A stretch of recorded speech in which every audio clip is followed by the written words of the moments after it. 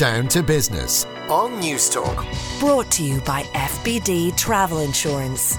For peace of mind when you travel.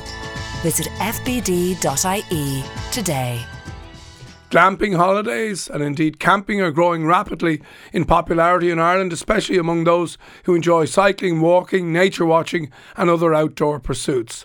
For this week's Industry Review, we're all about the business of camping and glamping.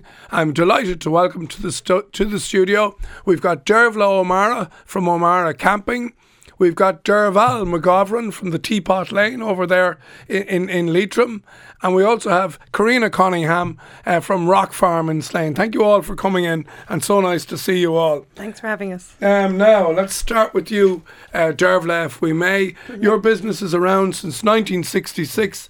That's over 50 years. I've been in your shop and out in Crumlin, and I just think it's an amazing, eclectic thing with all sorts of camping-related products. So tell us more if you would. Thanks very much. I suppose the new thing to mention for camping now is that it's got so much easier.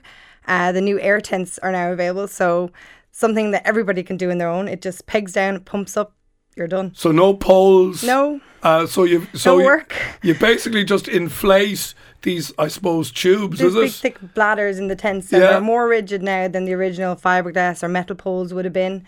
They go up in jig time, so I could put a big 8-berth tent myself. I've got 4 kids, so my husband works long hours. If I go away, I can